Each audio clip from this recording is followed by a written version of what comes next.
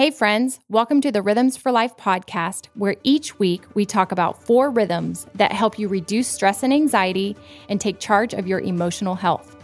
Rest, restore, connect, create. These ideas come from Rebecca's best-selling book, Rhythms of Renewal, Trading Stress and Anxiety for a Life of Peace and Purpose. So grab your copy, invite your friends, and let's live in rhythm.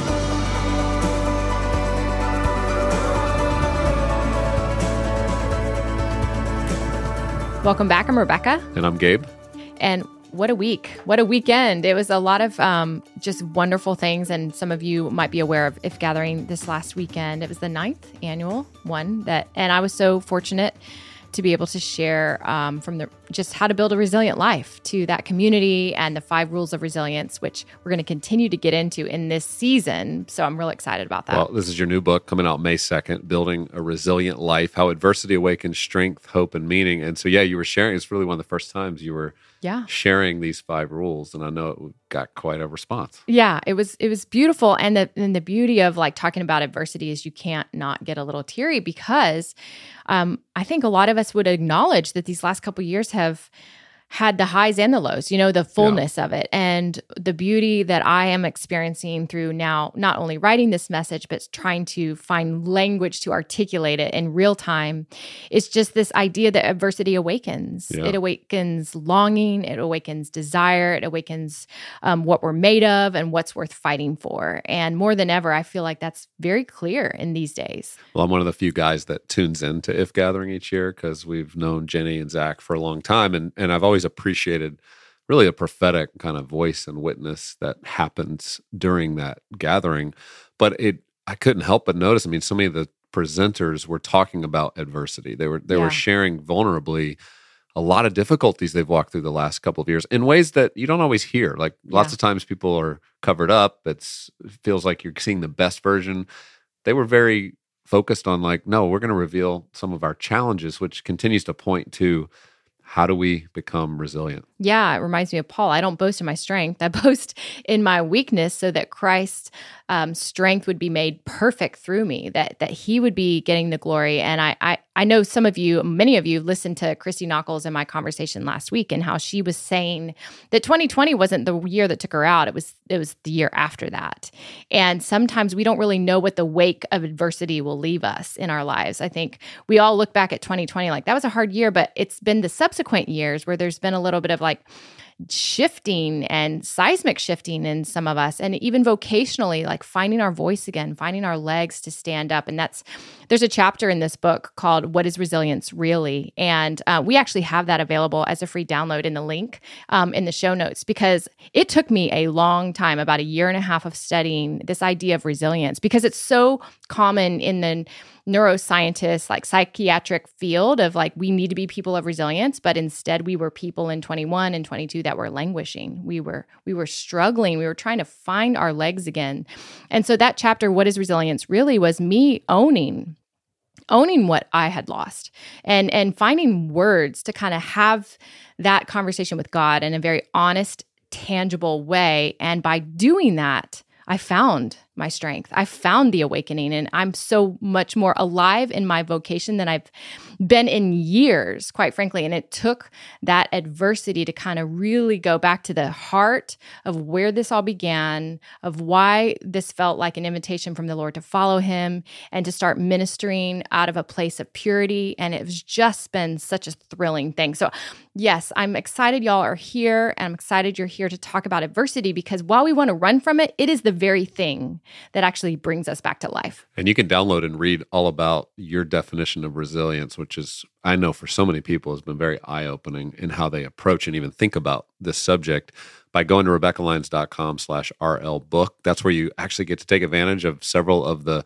free gifts that you're going to receive when you pre-order the book, anywhere books are sold. So check that out.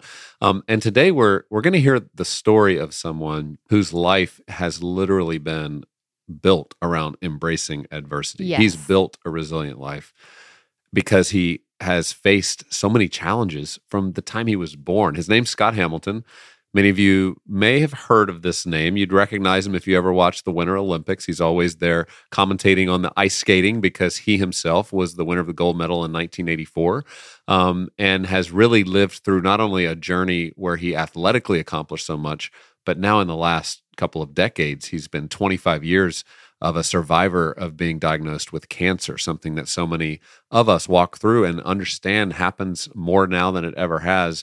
His story of resilience is going to encourage you. It's going to lift you up. I want you to think of other people right now that you know are a bit discouraged. Maybe they're walking through this health crisis in their own life and they're not sure how to keep taking steps forward. You can't help but hear the story of Scott Hamilton and be inspired. Yeah, he is one. I mean, of anyone that I wanted on this podcast, he was at the top of the list because he is so joyful.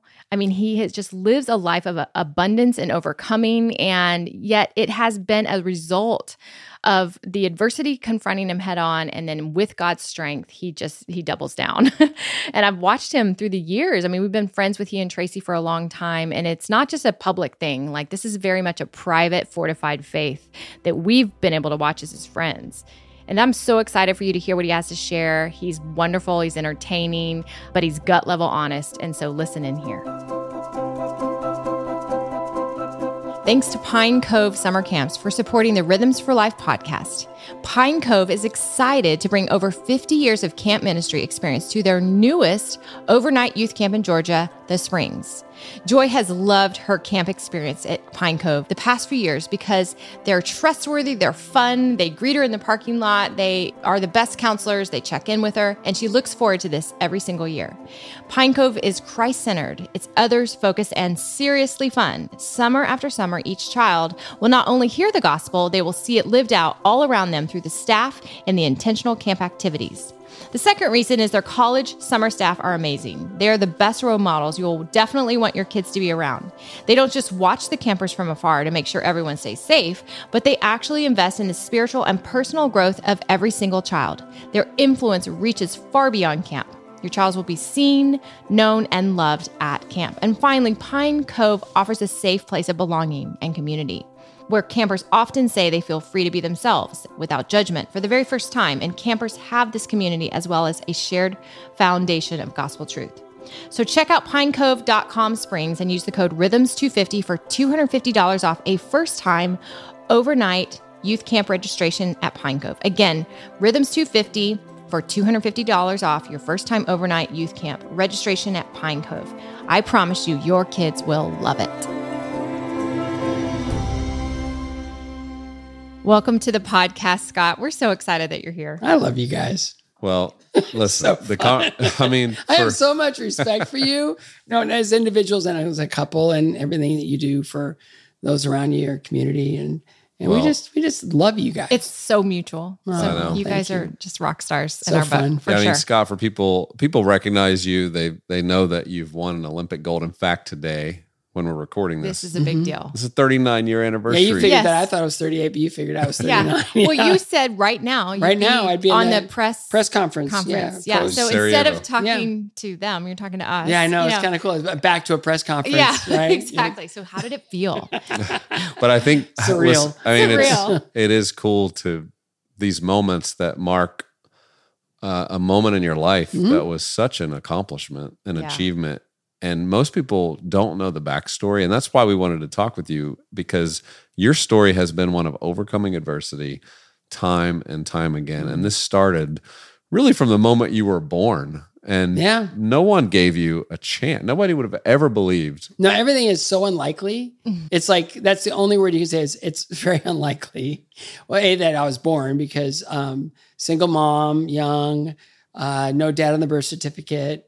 None of that, it's just sort of like she brought me to the world. And, think about that. It's like 1958. Yeah. Right. So that was a time, I imagine, of incredible shame of an unintended pregnancy. And where do you go? What do you do?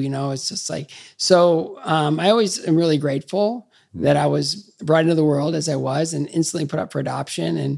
And I learned today, actually, because I always ask if there's any other adopted people when I do a speech.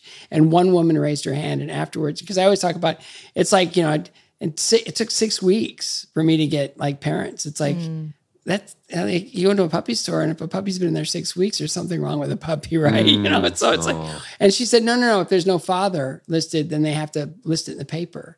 Wow. And they have to give the dad an opportunity to know what's going on. Wow. Right. Okay. So I go, question answered. That was a piece of your story. You got to put it out there. Wow. It's right. true. And then it's like, oh, okay. So I wasn't like the ugly baby that nobody wanted. You know, it was kind of. Yeah. They had to go through the process. Yeah. But goodness. Isn't that wild? So, so adopted, and then, get into this family, and I had such a fun childhood. You know, it was just activity, and they let me go.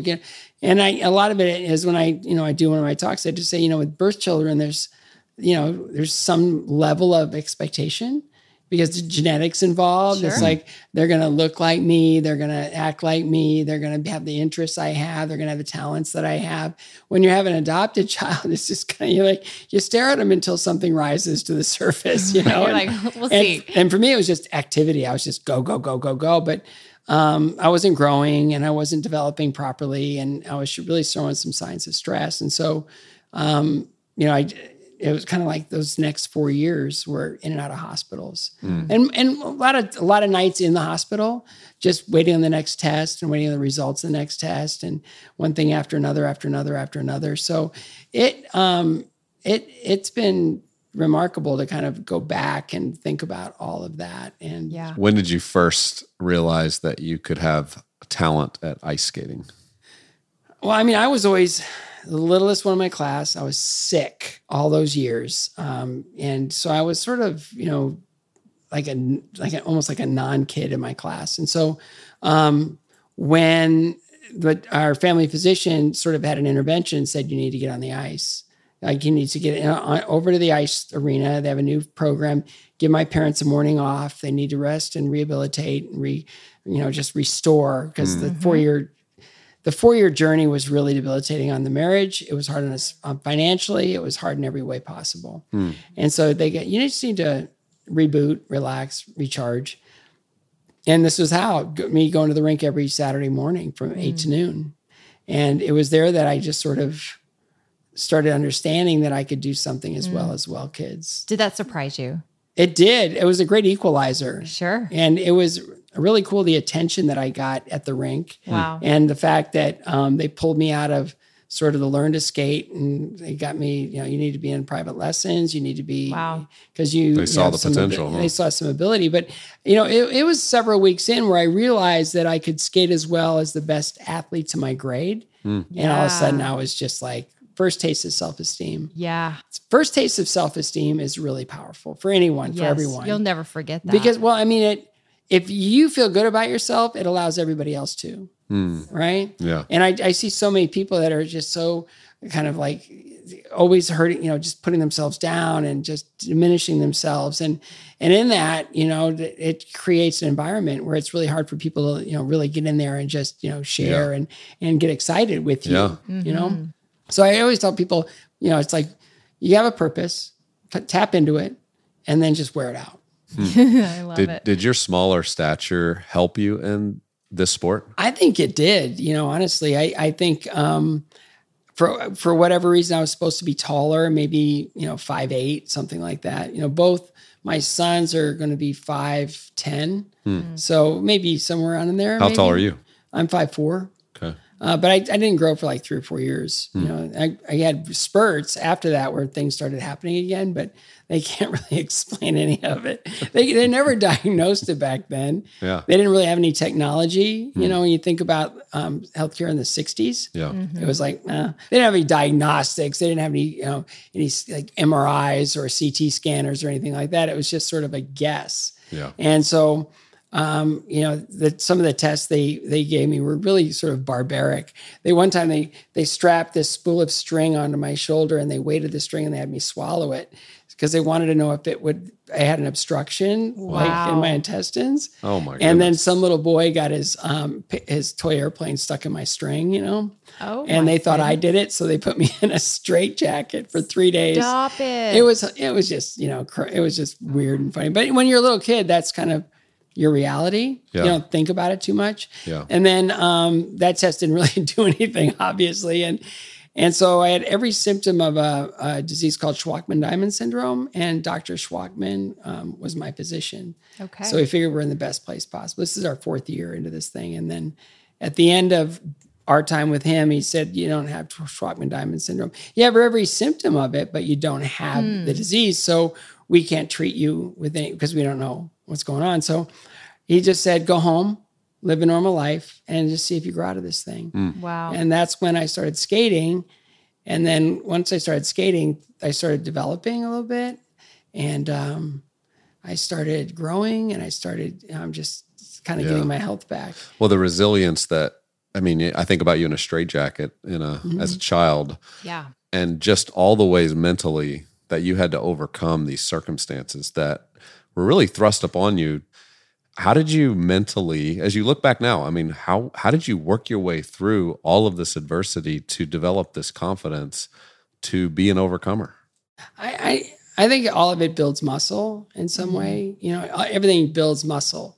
So if you look at, you know, anytime there's any sort of pushback, right? You're getting, you have to get stronger. Yeah, right? that resistance training. Yeah, all of it, right? Yeah. So anytime you go through something, it creates a familiarity and it makes you a little bit stronger. So I look back on those years, and I think they taught me how to be okay with being on my own and working it out. So when you step on the ice by yourself on a 185 by 85 sheet of ice, and you got to work it out, and you got knives strapped to your feet, and you got to shake it, don't break it, and try to get as many marks as you can. Wow. Yeah. It's kind of like game on. So when you're a little kid and you're used to kind of being in those situations, those stressful situations, and you realize that, kind of this too shall pass. Yeah. It really allows you to kind of step into, and, but for all those years, I was really good regionally. I was kind of average sectionally. And then nationally, I was an epic disaster.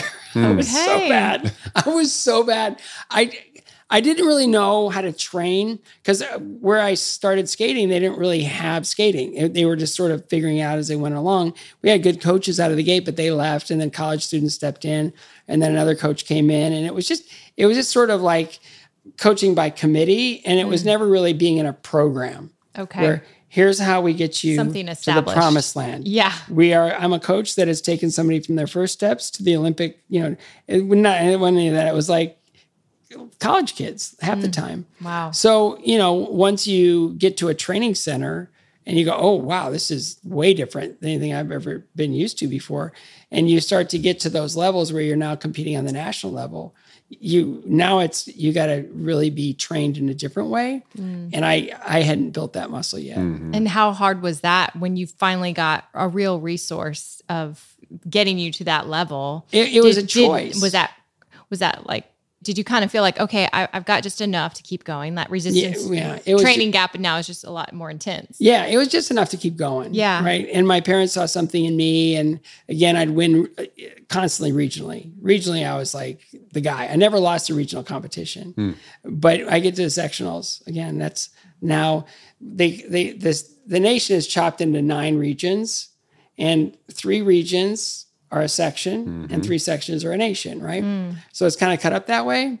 But nobody really knew anything was going on. I just felt like I was the last place guy. Like I always was the last place guy. Was that a mental thing? No, it was just something that I knew my place. Okay. I was the last place guy. So I get to nationals and I'd be ninth. And then my first year on the junior level, I was 7th. I beat 2 guys. And I joked that those guys must have been really embarrassed. And then the next year, I had a different coach who was scary and mean and rough, and he scared me to death. So I just did whatever he told me to do. And I got to the nationals and I won junior nationals. Yeah. But the crazy thing about that was my mom had just had her left breast, the inside of her left arm removed for cancer. And she was at the nationals with a big smile on her face. She always had a big smile on her face. And I thought it was like the drugs that she was on, or whatever, just to keep her okay. And no, she had an ace up her sleeve. On the way to that nationals, me, last place guy, on the way to the nationals, she met a couple, very wealthy couple in Chicago that loved skating, didn't have any kids, and wanted to sponsor me. Wow. And so I had a next life in skating, and she knew it all along. I didn't know it. Wow. While you were skating, you didn't know? I didn't know. When she you said, won we'll first? talk when you're done. Really? Yeah. That's exciting. Did she tell you she had anything like good news? Nothing. Nothing. You had no She idea. goes, you skate. We'll talk when you're done. So there was something different for you mentally on that one, obviously. I was you more didn't prepared. probably walk in going, I'm last place guy. No, this time I just started landing my first triple. Okay. But I'm looking at these other guys and I think they're way better than me. But I learned the year before, the year that I came in 7th, there was a guy that, already was, had hired the guy to etch his name on the trophy. Oh, Right? wow. It's mine, right? I'm going to win. Yeah. And there was this other guy who looked and said, we'll see about that. And the we'll see about that guy won. Wow. And the other guy was like going, what just happened? This was mine. How did I not win? And so that kind of planted a seed saying, it ain't over till it's over. Right. Yeah. Right. So Yeah. I guess I went in thinking I could probably do better this year, but I never thought I'd win. Wow. And then when I won, it became this sort of momentum thing into my first year in seniors. But I call it the trifecta. Yeah. Okay, here's the trifecta. Okay. Because you're in that Let's hear it. season right now. Yeah. Tell me. Turned 18. I'm away from home in my first apartment, and I'm totally sponsored. Oh, yeah, right? I mean, that does feel like a triple threat right there. It's definitely a triple threat. I don't even know how I made it to nationals that year, but I fell so hard in the first minute of the program that I couldn't feel my right leg the rest of the Wow. and then so I came in 9th again. I was kind of back to being last place guy. Wow. And this is where the fork in the road happened, right? Mm-hmm. So it was right after that nationals. That would be the last time my mom would see me skate. It was right after that nationals that my mom succumbed to cancer, and she was the center of my universe. And I just, in a long walk in my backyard by myself, I just decided that I never was the person that I was supposed to be when she was alive. And now it's on me to make it right. So I vowed to take her with me to the ice every single day. Wow. So I did. I took her with me on the ice every single day. I was very accountable to her. And the next year I was 3rd in the country and 11th in the world. And then 2 years after that, I was on the Olympic team. I love how you are giving us all those details, because I think so many people think in this idea of building a resilient life that it's just like up and to the right if you're making all those right decisions or thinking the right way. And as you know, obviously there's all these outside circumstances that you had no say in, whether your mom's cancer, the brevity of life, of her life, of you having to be sick for 4 years, and just kind of watching that. I mean, it's just remarkable how you still kept going forward, and even doing like that next season out of honoring her, like just having some purpose even beyond skating that you would look to and go, I'm going to bring her here. Do you feel like that was kind of the tipping point for what the next season looked like? Or I know there's more to your story. So there was a lot. I mean, she was always kind of the centerpiece to all of it. She really drove everything, but it got to a point where, you put yourself in a position for good things to happen, and you hope that good things happen. I always thought, it was funny. When I first got into public speaking, I wrote a speech that was called Blessing versus Curse, right? And I always thought that for every good thing that ever happened to me, something bad was on the heels of it. Oh, wow. So, right, I get adopted and then I get sick, right? Yeah. I find skating and I'm terrible. Right. And then I lose my mom, and it's all these different things. And then I got to a point where, when we're getting into the next part of it, cancer, where I'm diagnosed with cancer, and I'm at this cancer survivor celebration. Oh my God. And I'm to be the speaker at this cancer survivor celebration. And I see this little girl stand up, and she lost her leg to cancer as a student athlete in high school. And she said, the worst thing that ever happened to me was cancer. And everybody just nodded their head, and she goes, but I'm here to tell you the best thing that ever happened to me was cancer. And something fell out of the sky and just hit me on the head. And it's like, change the order. For every bad thing that's ever happened to you, something great was on the other side. Yeah. Because you chose that. And it's like, you chose that. So step into that, right? So, I see, so much suffering in our world, and it's all caused by different things, different events in people's lives, different things that they feel like they have to deal with that aren't fair or aren't right. But it's stepping into the good stuff, like stepping in, just being brave enough to kind of just say, I'm just going to take a little bit of a risk here and just put myself out there. Right. And if it doesn't work out, maybe I'll try it again. And maybe I'll just keep trying until it does work out, Yeah. And it's funny because in this talk I did, they asked me to do a TED Talk in Nashville. I'm the dumbest guy to ever do a TED Talk. And I go, what do you want me to talk about? And they go, anything. I go, can you narrow it down to just give me a lane? And Yeah. they go, anything. And the only thing that the Lord would let me talk about was suffering. Because and I looked on TED to make sure that I wasn't going to plagiarize anybody. So I went to TED and I said, suffering. Do you realize not one person had talked about suffering? Oh, wow. Wow. Not one. And And it's something we all experience all the time. No, constantly. Yes, I know. And so I just said, okay, I guess I'm supposed to talk about this. And so I created this talk. And at the end of it, there was this kind of this visual picture in my mind where when you come into a period of suffering, it's a fork in the road, right? And it's that old, when you get to the fork in the road, take it, right? No, it's not that. It's like, it's not a left or right fork. It's an up or down fork, right? So if you're looking at that fork in the road like this, now you have three choices. You can succumb, just let it take you, just surrender to it and allow your life to become whatever that lesser thing is. Yeah. You can adapt. You can just stay right there at the fork and not go up or down. Just stay right there and just live stagnant. Just right there. Or you can start climbing. Wow. And the climb thing is really fun. It's hard, but it's really fun. Yeah. Like when I was diagnosed with cancer, it's like I'm 50 cities into a 60 city tour. I took incredible pride that I never missed a show, except when I broke my foot, like year one. But since then, I've been like the warhorse, right? I'm going to get out there and I'm going to, no matter what. And now I have cancer and I have to take the last 10 shows off, plus the 12 in Canada. And I said, okay, what is my carrot? I'm going to be back on tour next year.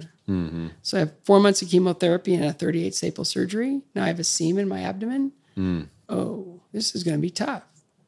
Let's get to work. And it was so worth it. Man, that mentality. It was so worth it. To just, like you said, with the fork that's flipped, that you're going to embrace the adversity. You're going to start to climb. Yes. And what's on the other side of that? I mean, what I've watched is a life lived so well with so much joy. You bring so much hope to so many people. I mean, that's why you speak all over the world. I mean, you said the climb is fun. It is fun. Not everyone would start that way, right? No, but you're once like, it's fun. Again, it's just start building muscle. And it's like the best I ever skated in my life was 10 years after.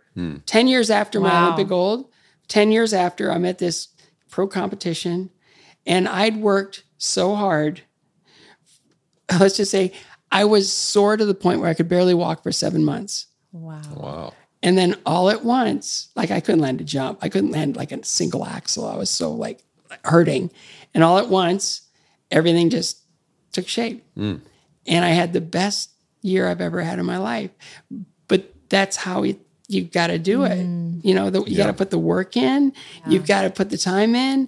And you've just got to start climbing. Rebecca and I got to be at your benefit that you do annually in Nashville. So and special to for watch... So special. You know, you orchestrate this beautiful evening of some of the biggest music stars singing their songs to people that have created these beautiful programs on the ice. Yes. Cool, isn't it? It's So beautiful. fun. It's such an art So form. fun. I really go to see you on the ice. I know. And then afterwards, this dinner with 1,000 people at tables. Like Rebecca and I didn't quite know. Yeah, we're like, we'll come. So That 100 sounds people. amazing. 100 people are having dinner after the show. No, No, 1,000 people. people. They've flown in from all over the world. They're there to support this vision of helping our world become cancer free, and all that you've worked to create an imagination for people to go, we're going to climb this together. Because so many of us have I've lost a mother to cancer. We've seen the damage of this disease, and it feels so overwhelming. Everybody feels that. Like, I feel helpless. I feel like stagnant. And what you say to everybody is, no, we're going to climb. We're gonna step into this and we're gonna fight for it, and we're gonna keep doing more research, and we're gonna keep finding new ways to treat that don't harm human beings and help them. And it's just it was an incredible testament that night. I know Rebecca and I were just overwhelmed with like joy for the way you have stepped into this and allowed God to guide you and to continue to be brave and courageous. Yeah. It's just a remark, because you're 25 years now, right? Since 26. 26 years since you were first diagnosed with cancer. Yeah. Unless you want to do the math for me. No, I think you got it right. But it's kind of like, I went into the chemo fascinated. It's like, what is this going to, like how, because I told the doctors, I go, I'm coachable. That's awesome. Like I'm coach. You just tell me what to do and I'll do it. Yeah. Because I just tell me what to do and I'll do it. Yeah. Because at that point I built enough muscle of getting through different things that, I just figured this was just another thing. Little did I know, it was hard. And in that I learned a lot of things. Right. But it was my mom, memories of her saying, oh, this chemo, I finally found a way to lose all this weight, and she was so positive in the fight that I figured that's what I got to do. And so when I lost her, I became a fundraiser. And then when I went through cancer, I realized just how many gaping holes there was in the cancer community. And the fact that there was no chance for her. She didn't have a chance. From day of diagnosis, it was over because there was no treatment for her. But I'm here 26 years later because 2 guys in Indiana figured it out. Wow. That's what research does. Yeah. So I lose person in my life that I love the most in 2 years of hell that she went through. And I'm here 26 years later because of 2 guys that got funded. So I think I might start funding people, Sounds like your cancer got sponsored as well. It's like the Lord just continued to have like to go before you and bring people around. Because when you think about like just deciding, I'm like hearing your whole story again. And like at every juncture, you had to decide if you were going to climb. And something you just said kind of clicked for me that you said, I'm coachable. Like that's a very necessary ingredient to the climb, right?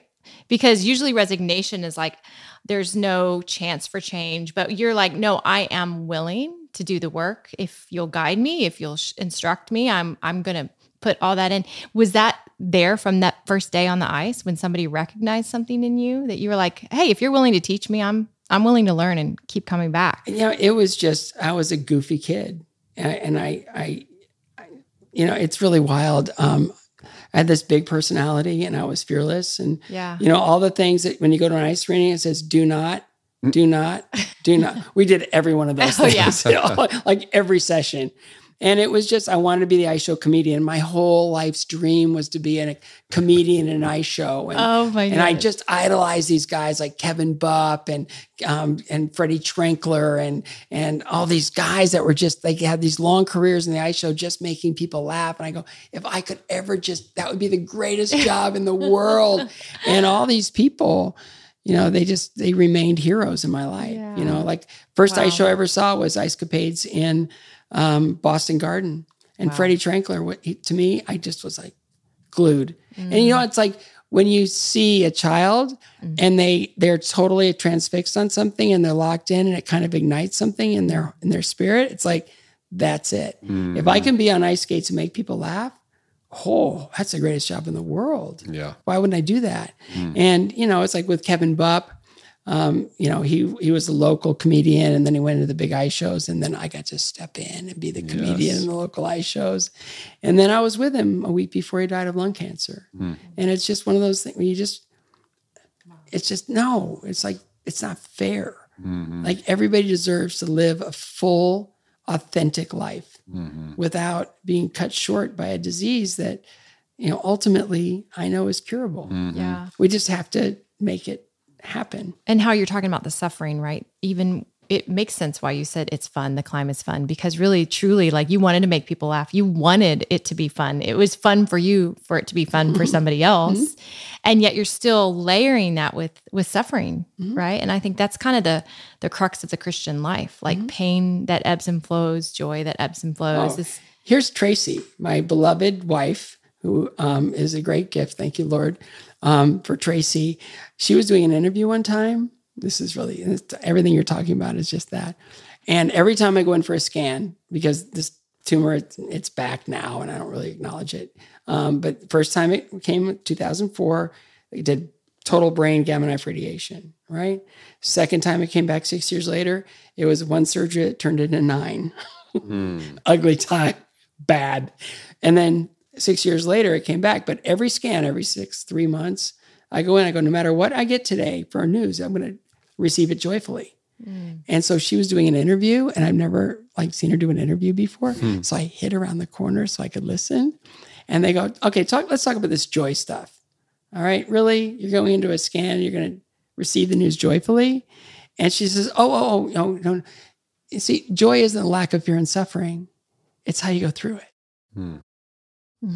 So good. She's a good one. That preaches. She's a good one. That preaches in such a big way. And it's like, yeah, come on. oh, no wonder she's stuck around. Because I have this, I've had a unique hobby of collecting life-threatening illness, but it's just like this thing where it's like, there's no way in the world you can withstand that assault. Yeah. Unless you're going to own and operate it. Right?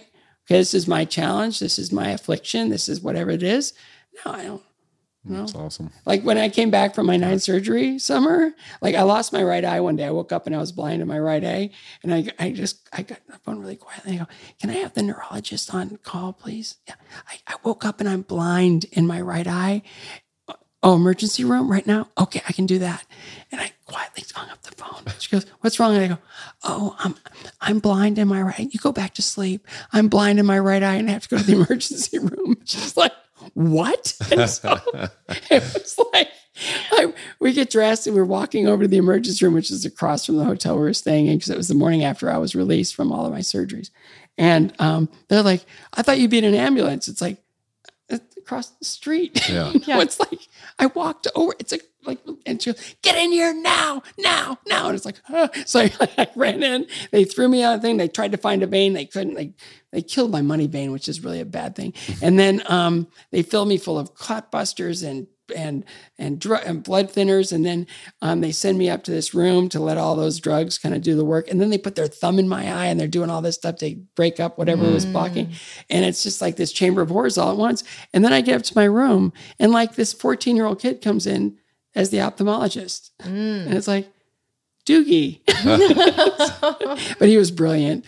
And I got some of it back. Wow. Yeah. But it's kind of like that serenity prayer, right? You just have to, some things that you have to accept, and other things you have to step into. And it's just really understanding what you have control over and what you don't. Yeah. And what you don't have control over, you just got to find a really healthy way of allowing it to be okay and positive in your life. God. What a great story for all of us to get to hear and be encouraged by. You are truly one of the most resilient people we know. And you've built a resilient life that's a testament to all of us and encourages all of us.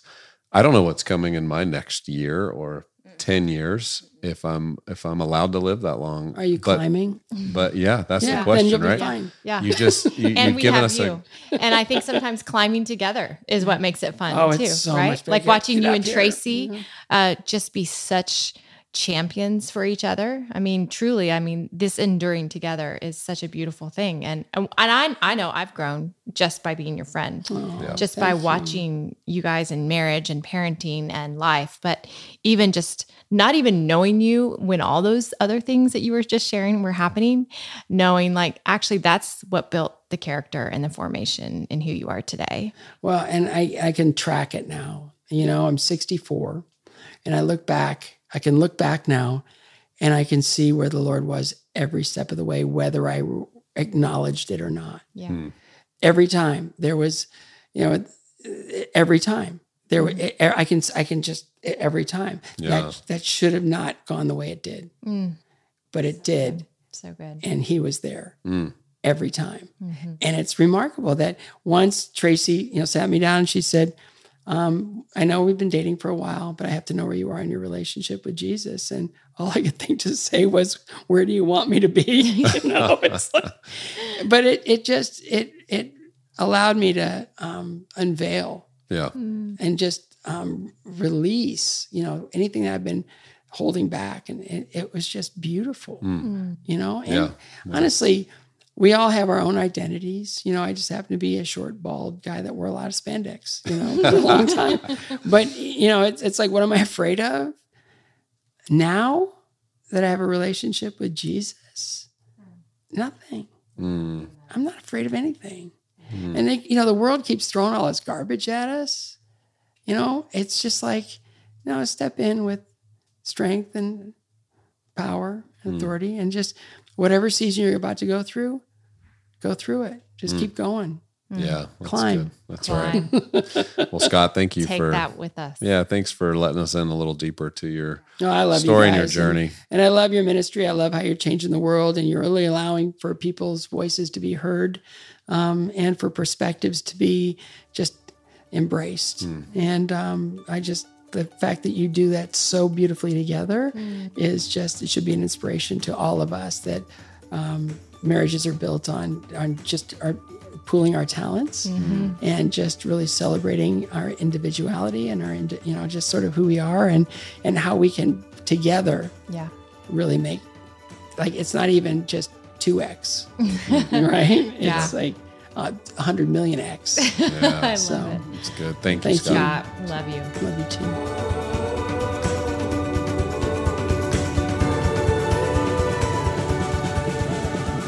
Well, you can't help but hear that conversation and be inspired, encouraged. Like I said earlier, share this with other people who, you know, if they could hear Scott, if he could be in their ear right now, you know, it would lift them up. It would give them an opportunity to see what's possible when they keep taking steps forward.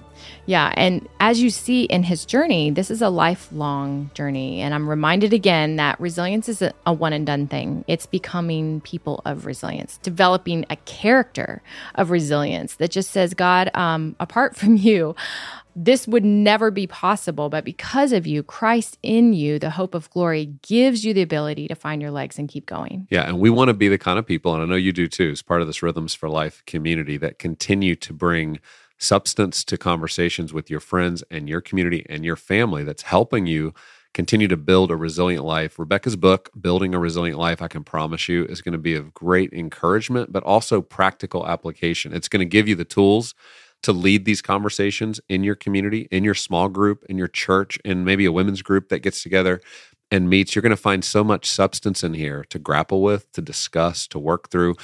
Be a part of this community. You already are, but be a part of the community that we're hoping to continue to raise up, of leaders like you who are going to start conversations off of this. Not just read and consume for yourself, but you're going to create the kind of spaces that allow people to explore this in their own life. Rebecca's book, Building a Resilient Life, How Adversity Awakens Strength, Hope, and Meaning, is available May 2nd. But when you pre-order, you get access to a couple of really cool things.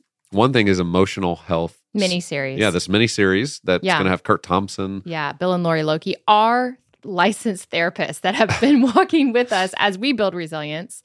We want to extend them to you. And so we're tackling topics on 3 short videos with our just mentors and friends that are going to help you with, like, understanding the narratives, naming the pain, shifting those narratives, overcoming, and then embracing this with community, being tethered together. So I think it's going to be such an encouragement. The other thing is a girls' night in, which I'm not going to participate in that. Everybody's all about a girls' night in, though. And it's kind of our way of having a celebration, but really talking about how to create flourishing spaces and make meaning and cultivate beauty and name our longing. I think as women, sometimes we have a hard time naming what we really want and what we desire because we feel like we kind of have to hide or shrink back from that. God wants to meet us even there as he builds that resilience in us. Yeah. And so you can get all of that, plus a download of all of Rebecca's favorite scripture verses when you're dealing with anxiety, when you're walking through some of those difficult moments. It's very practical to just keep on your phone. And so you can get all that at RebeccaLyons.com/RLbook and continue to invite people in to continue this conversation with us. We have many more guests. I think you're going to benefit from so much of their wisdom and insight in the weeks ahead. And so we're just grateful that you're a part of this with us.